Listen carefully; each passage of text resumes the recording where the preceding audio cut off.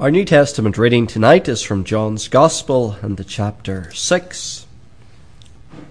John's Gospel, chapter 6. It's always good to read, I believe, the New Testament and the Old Testament at each service, because there's many Christians today and they seem to think, well, we only need the New Testament. But they're forgetting the Bible is one book. It's made up of the Old Testament and the New.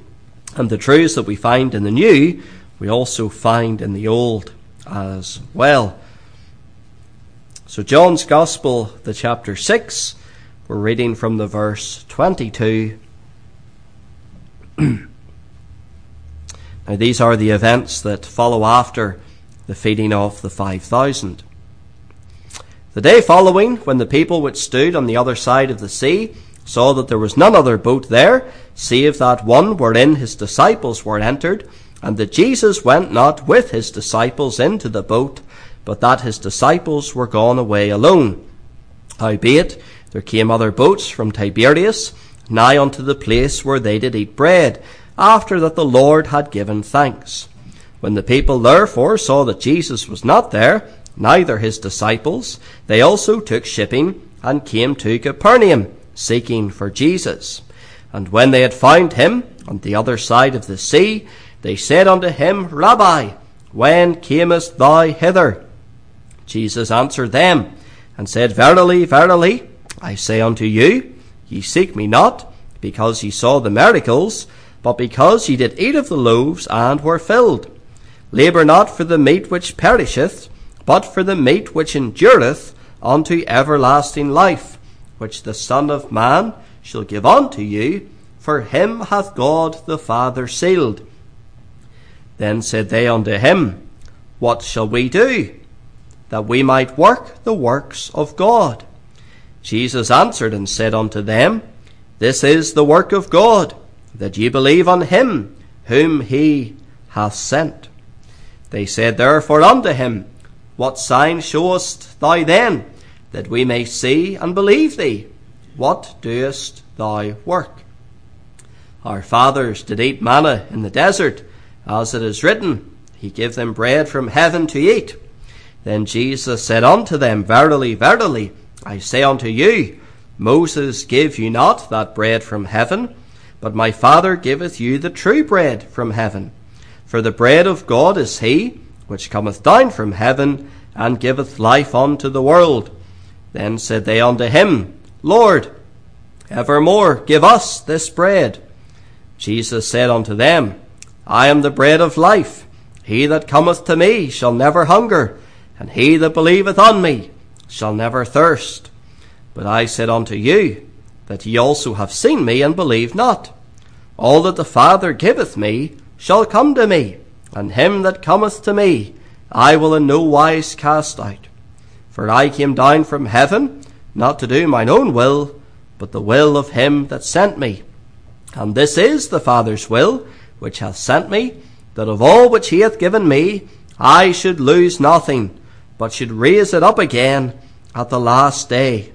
And this is the will of him that sent me, that every one which seeth the Son, and believeth in him, may have everlasting life, and I will raise him up at the last day.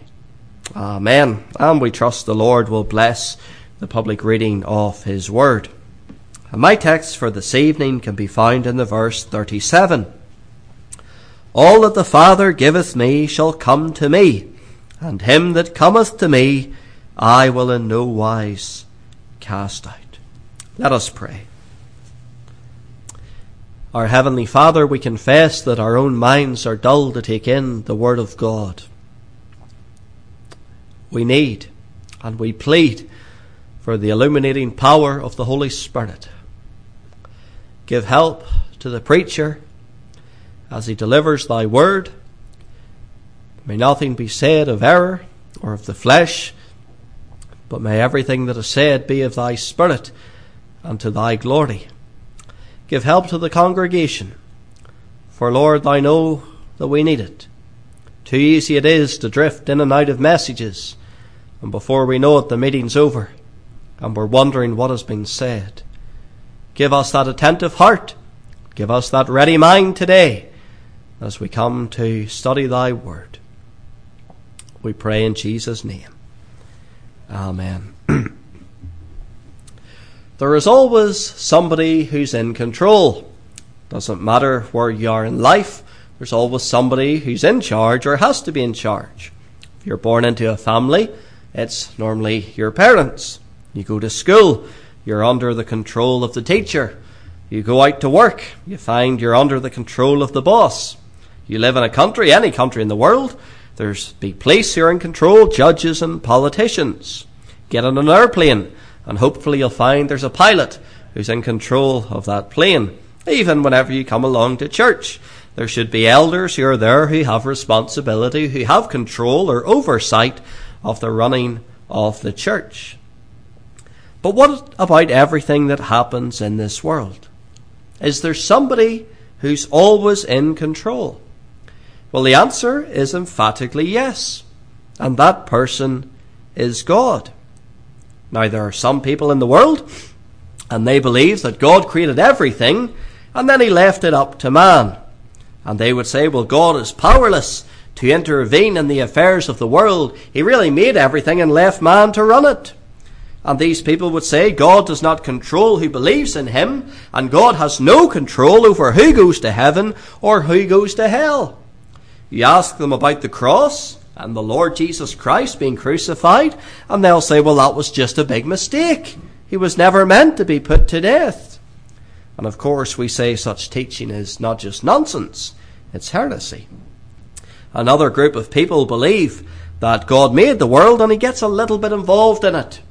God knew that man would sin, so he planned the cross and he planned a Saviour. And the Father had the Son die so that men had the option of salvation. But really, that's as far as God went. And then God leaves it up to man to decide if they want to be saved or not. And this group of people would say that God ultimately is powerless to make men believe or affect their will. And of course, we say that this teaching as well is utter nonsense. Now, the final group, and I hope you subscribe to this, believe that God is in complete control of everything. He planned everything. He foresaw and ordained every little detail that would happen. He knows what direction the fish in my pond will swim tonight, as long as they're still alive after 3 weeks. He knows whether my neighbour will have remembered to feed those fish. He knows exactly what will happen here in Florida, the weather for the next foreseeable future. He knows every leaf that will fall from the tree. He knows what every alligator will eat for dinner. But he knows, more importantly, that the death of his Son at the cross was no accident. He planned the death of his Son. And he knew that no man of his own free will would believe upon his Son. He knew the whole human race was damned and would be lost forever. So he planned the salvation of many sinners from this world. And he knows the name of everybody, past, present, and future, who will believe upon his Son. Revelation 21 verse 27 says, and there shall in no wise enter into it anything that defileth, neither whatsoever worketh abomination, or maketh a lie, speaking of heaven here, but they which are written in the Lamb's book of life. So the Lord knows the names of all the people who will be in heaven. Their names are recorded, we're told, in the Lamb's book of life. So, dear friend, salvation is no mere chance. Salvation is no act of our will. Salvation is planned and perfected by God. Dear friend, think it out tonight. If God was not in control of all the events of the world, there would be absolute chaos.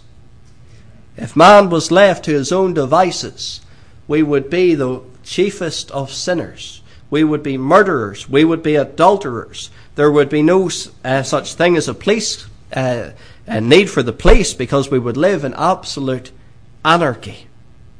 God gives restraining grace to stop you and I being as sinful as we could possibly be. We might look at history and think those men like Hitler and Stalin and Mussolini were wicked and terrible men. But the truth is, dear friend, if you and I did not have restraining grace, we would be worse than they were. If God was not in control, man would have power to act autonomously, and none of us would choose God. None of us would seek after him. God, therefore, would become the subject to the whims of man. God would be under our authority, and we would have the choice whether to choose him or reject him.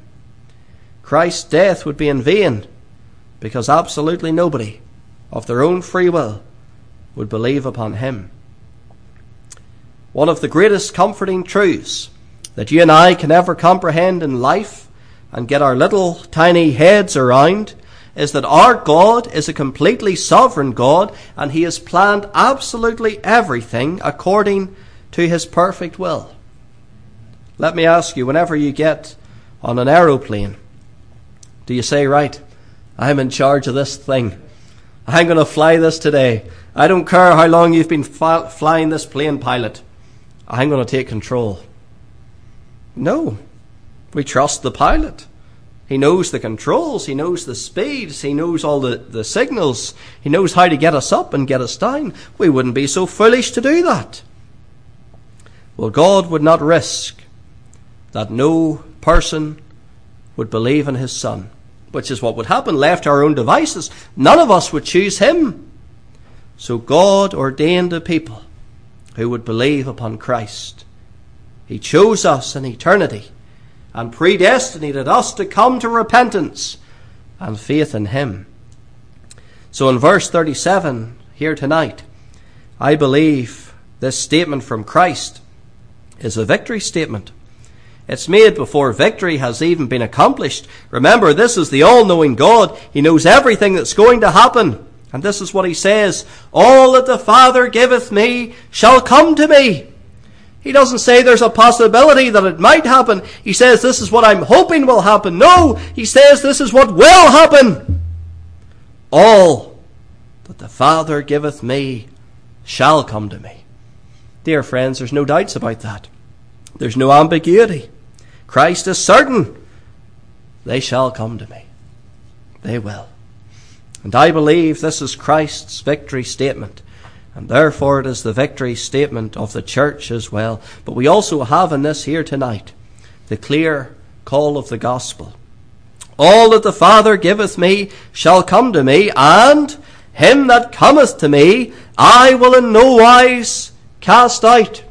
So yes, in this verse we see the complete sovereignty of God. All that the Father giveth me shall come to me. God is completely sovereign in the election and predestination of his people. But there's also the responsibility of man, him that cometh to me. And that's man's responsibility, to come to Christ. And the promise there is, I will in no wise cast out. 4 things I want to leave with you here tonight as we look at Christ's victory statement. First of all, I want you to notice the Father has appointed a people. The Father has appointed a people. And the first thing we can say is these people are chosen in eternity. Ephesians 1 verse 4, it says there, according as he hath chosen us in him before the foundation of the world. So the Father has chosen a people whom he will give to the Son. And these people, they're not chosen the moment they're born. It's not that God evaluates our lives and says, well, he has a certain amount of faith, or that woman there, she doesn't commit too many sins, or this family, they're a group of church-going people, I'll save them. No. We are chosen before the foundation of the world. Before we were even born. Before Adam was even born. This group of people were chosen by the Father. And let me say that God is sovereignly in charge of who is chosen. Ephesians 1 verse 5, having predestinated us unto the adoption of children by Jesus Christ to himself, according to the good pleasure of his will. So it's not that God looked forward into time and saw that you would have faith. It's not that God looked forward and said, there's something likable about that person, I'll choose them to be one of my people. No. According to the good pleasure of his will. We're not chosen for anything good in us. We're chosen despite our sinfulness and despite our ugliness and all our corruption. And God is sovereignly in charge of choosing his people. And they are chosen by grace alone. Romans 11 verse 5 says there is a remnant according to the election of grace. It's not the election of works. It's not the election of foresight that you and I would be honourable people. No, it's all of grace. And if you and I are ever tempted to think, well, God chose me because I'm really quite something special, dear friend, the Word of God quickly reminds us we're chosen by grace alone. And that's it. God's people are chosen by grace. What is grace? Grace is unmerited favour. We cannot earn grace. We cannot work for it. It is from God alone. But sadly, there are terrible accusations that are levelled against God. And we hear them, even from Christians. And maybe there are thoughts that have crossed our mind time after time. Well, if God elects and God predestinates men to salvation, why does he not predestinate all? Why does he not elect and save all? And the answer is, dear friend, that this is a terrible question. It's the wrong sort of question to be asking.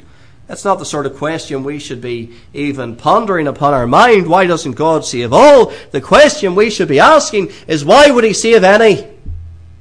Why would God save any sinner? Imagine you were offered the opportunity to visit the worst prison in the world.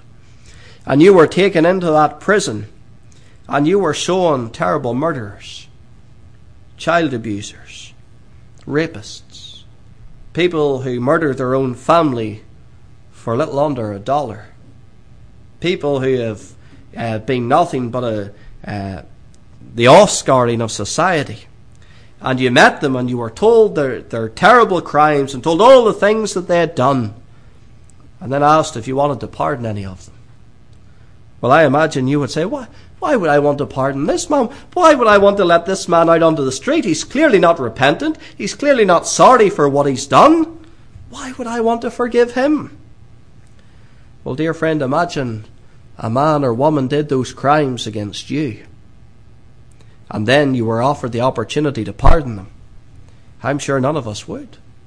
Well, here we have a world full of sinners who have rebelled against God, who have broken his law, who have taken his name and blasphemed it. And then God, by free grace alone, comes and offers a pardon, not to all, but a certain group of people. And the question has to be, not why doesn't he save all, but why would he save that group of people? They don't deserve it. They haven't merited it. It's an act of mercy that God would save one sinner, let alone untold billions. So the Father has appointed a people. But secondly, here tonight, the Father gives these people to the Son. In John 17, if you want to turn to that chapter, John 17, we see that there is a covenant made between the Father and the Son. We call this the covenant of redemption. The Father and Son have covenanted together that the Son will come into the world and be the Saviour of sinners. John 17 verse 2, Christ says, as thou hast given him, this is his high priestly prayer, remember, and Christ is praying about himself to the Father, as thou hast given him power over all flesh, that he should give his life, that he should give eternal life to as many as thou hast given him. So the Father has given these people unto his Son. Verse 6 goes on to say, I have manifested thy name unto the men which thou gavest me. Out of the world thine they were, and thou gavest them me, and they have kept thy word. And verse 9 again, I pray for them. I pray not for the world, but for them which thou hast given me. So here we see that the Father has clearly given the Son these people. They now belong to Christ, but the Son must redeem them. It's not enough that the Father gives them to the Son. Remember, these are people who have broken God's law, and because God is holy, he cannot allow sin to go unpunished. So the Son must redeem them. And that's what he does. John 10 verse 15. I lay down my life for the sheep. This is how the Son is going to redeem his people. I will lay down my life as the good shepherd. I will lay down my life for the sheep so they can be saved. I will give my life for their life. In Matthew 1:21, before the Saviour was born, it was prophesied, and thou shalt call his name Jesus. Why? For he shall save his people from their sins.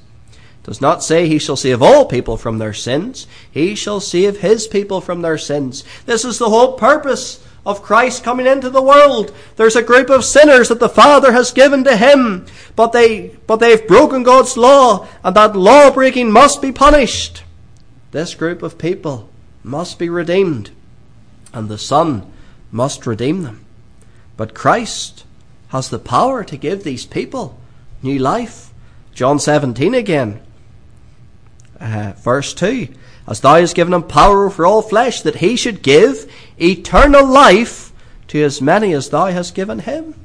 So here we see that Christ has the power to give eternal life to his people.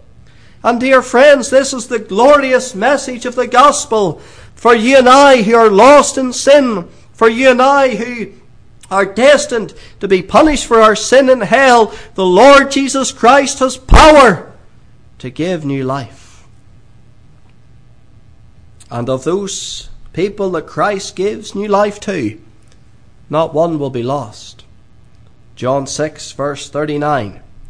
And this is the Father's will which hath sent me, that all which he hath given me, I should lose nothing.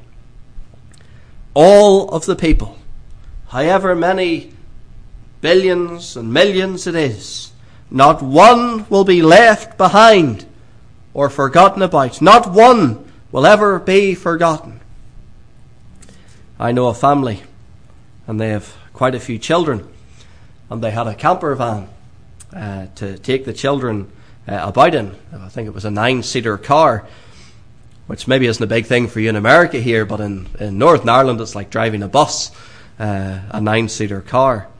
And they were out at church one Sunday morning, came out of church, all got into the van, got home, sitting down to their dinner. All of a sudden the doorbell goes. That's the neighbour. And the neighbour standing there with the youngest son. And they'd gone home from church and they'd forgot the youngest son. It's only that the neighbour happened to go to church as well, that the neighbour brought the son home. But there, the family of 8 didn't realise that one was missing. Back home, eating their dinner, completely oblivious that one had been left behind. And it's not that they were bad parents, they're just, these things sort of happen whenever you've got that many. But dear friend, that will never happen with Christ. And it'll never happen with his church. Not one of his elect and chosen people will ever be left behind. He says, all that the Father hath given me, I shall lose nothing. Because if Christ went to the cross and paid the debt of their sin, if Christ took the punishment of the Father upon his own body and soul for that one sinner, dear friend, they cannot be left behind. And they cannot be punished again by God, because God cannot demand payment for sin twice. If Christ has paid it, it's paid forever. And that dear sinner is redeemed and will not be forgotten. So Christ says, all that the Father giveth me shall come to me. The Father has appointed a people, and the Father gives these people to the Son. But let me note thirdly here tonight, that all of these people will come to the Son. He has purchased their salvation. In John 10 verse 28, Christ says, and I give unto them eternal life, and they shall never perish. And dear friend, all of these people will come to believe upon Christ. They cannot fail to. If Christ has purchased their salvation, they are redeemed. And they will come to repent, and they will come to believe. They can't pass it by, and they can't reject it. It's irresistible grace that we're called by. And Christ redeems these people, and he has redeemed them from the bondage of their sin and from the debt that they owed God. Psalm 40 verses 1 and 2 David says, I waited patiently for the Lord, and he inclined unto me, and heard my cry. He brought me up also out of an horrible pit, out of the miry clay, and set my feet upon a rock, and established my going. Dear friend, it isn't us who redeems ourselves. We can't wash away the filth of our sin. We can't make ourselves righteous before God, but the Lord Jesus Christ does it for his people. He redeems us from the bondage. He brings us out of that pit and sets us upon the rock. And he does more than that. He compels his people to come unto him. John 10:27. Pardon me. My sheep hear my voice, and I know them, and they follow me.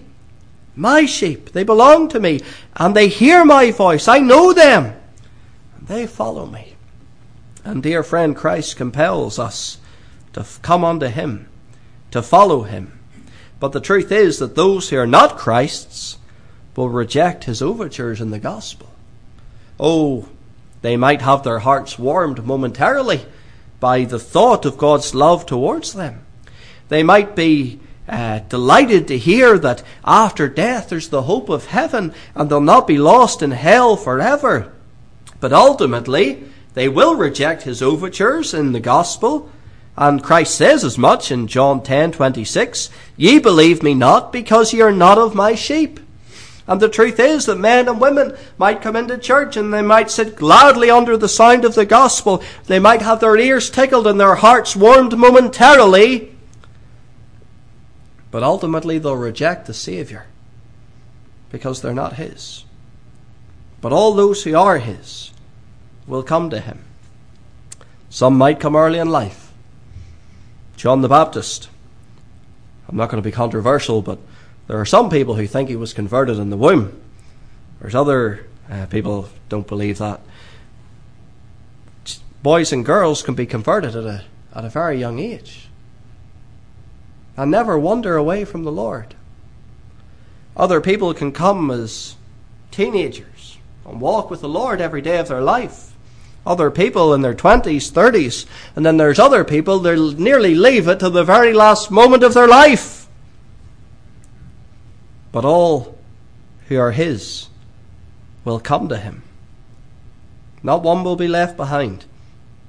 Not one will be forgotten about.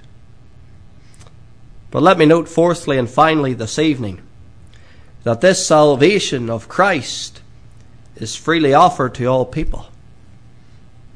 Christ is offered freely to all men.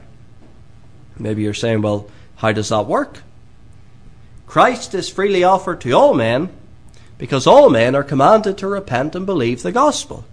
It is the responsibility of every man to repent and believe. The fact that they won't does not make God unjust.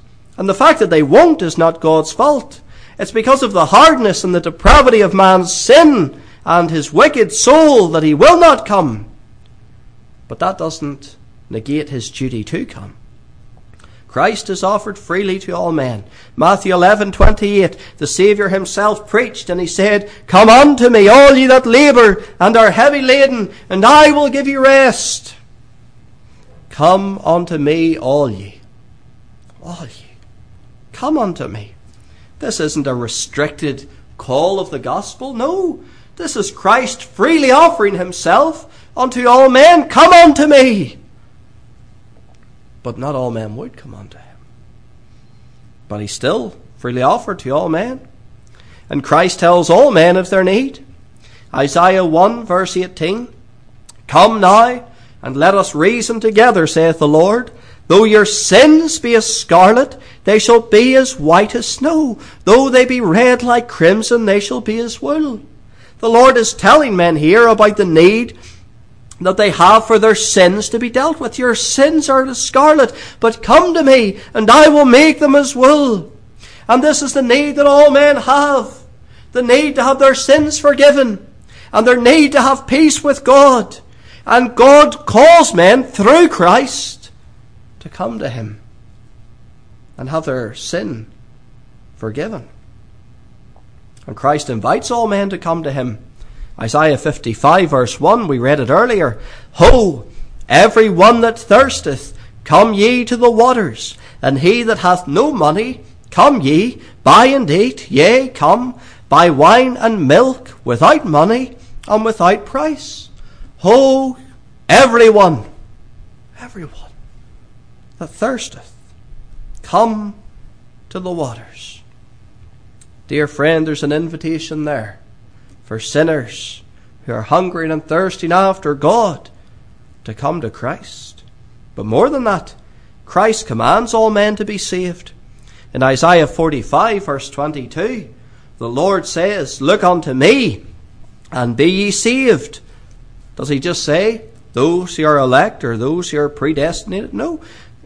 Of course they're included in it. But look unto me and be ye saved, all the ends of the earth.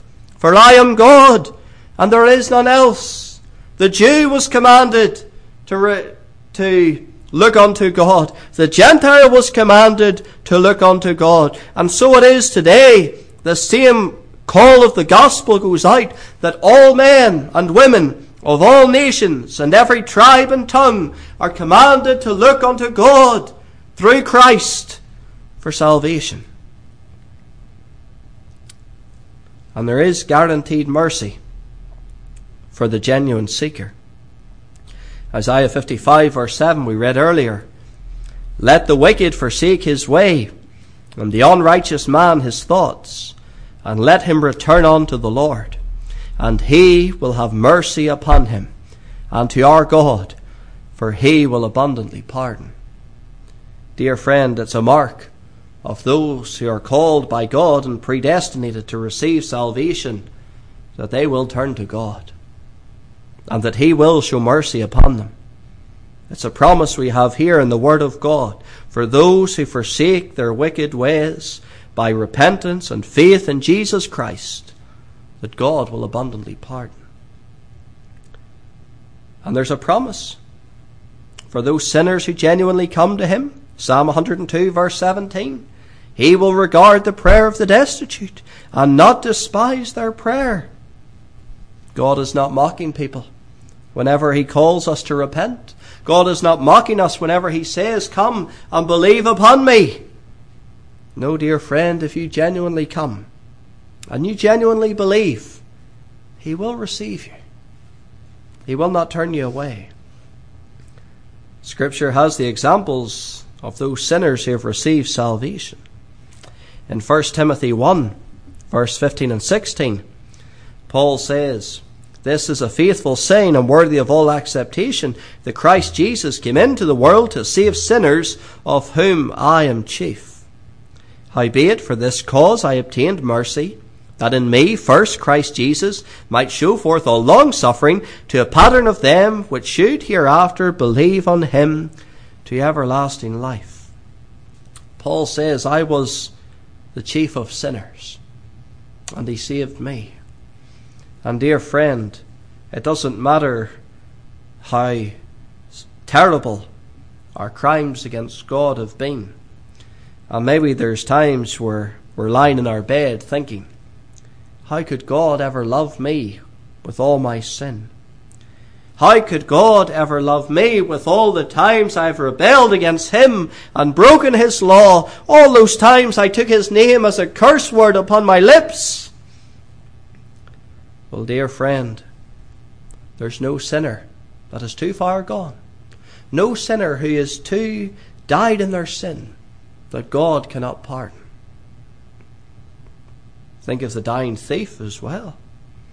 In Luke 23, 42 to 43, the dying thief said unto Jesus, Lord, remember me when thou comest into thy kingdom. And Jesus said unto him, verily I say unto thee, today shalt thou be with me in paradise. Here was a man who in his dying breath called out to the Lord for salvation. And the Lord didn't say, you should have done it earlier.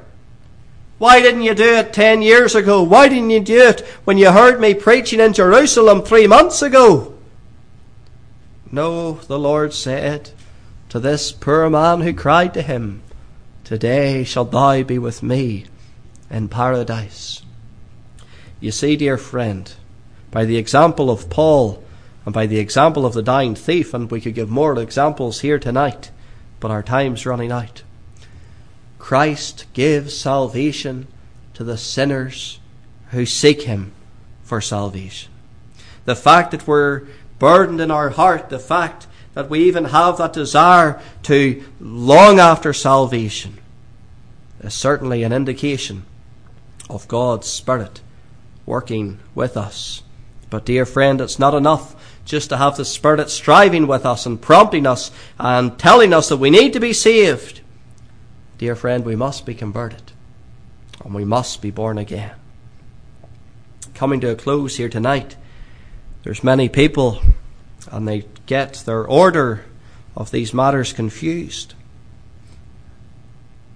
But the truth is, you don't try to discover if you're one of the elect so you can come to Christ. You come to Christ to discover you're one of the elect. There are many deep things of God that you and I will never understand. And perhaps this is one of them for some of us here tonight. But we must understand this. It is our responsibility to seek God. It is our responsibility to repent of our sin. And it is our responsibility to believe in the Lord Jesus Christ. And we might not understand the deep things concerning the sovereignty of God. And the truth is, dear friend, we don't really have to. But the things that we do have to understand is that it is our responsibility to seek him. And if we fail in this responsibility, we have failed with the gospel. Because our responsibility is to repent and believe. If a starving man complains he has no food, and someone comes and leaves him a full meal sitting upon the table, he just has to come to the table and receive it. Well, if that starving man refuses to come and eat, who's to blame? Himself.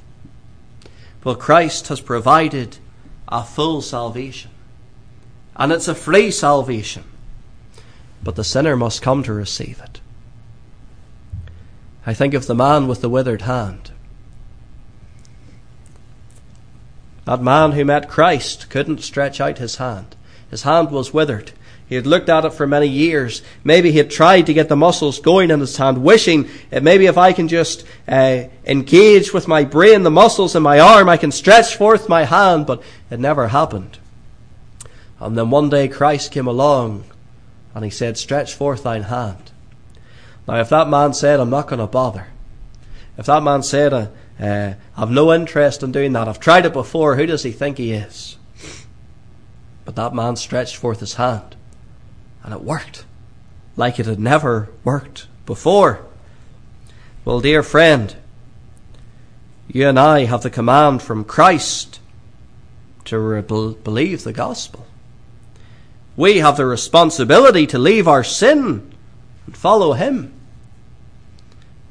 And if men and women won't do it, who's to blame? It's not Christ.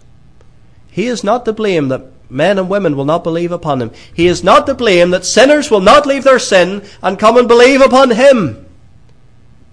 The sinner's to blame. So, dear friend, the responsibility that I have and you have, repent and believe the gospel. That's a responsibility you have, and I tell you it's the most solemn and important responsibility that you'll ever have in life, because it concerns your soul. And may God grant that saving grace upon your soul tonight, if you don't have it already. Let's bow in prayer. Our Father in heaven, we thank thee for the great call of the gospel. Him that cometh to me, I will in no wise cast out. But we thank thee that of all the Father has given the Son, not one will be lost. O Father, write thy word and the gospel challenge upon our souls this evening. We pray in Jesus' name. Amen.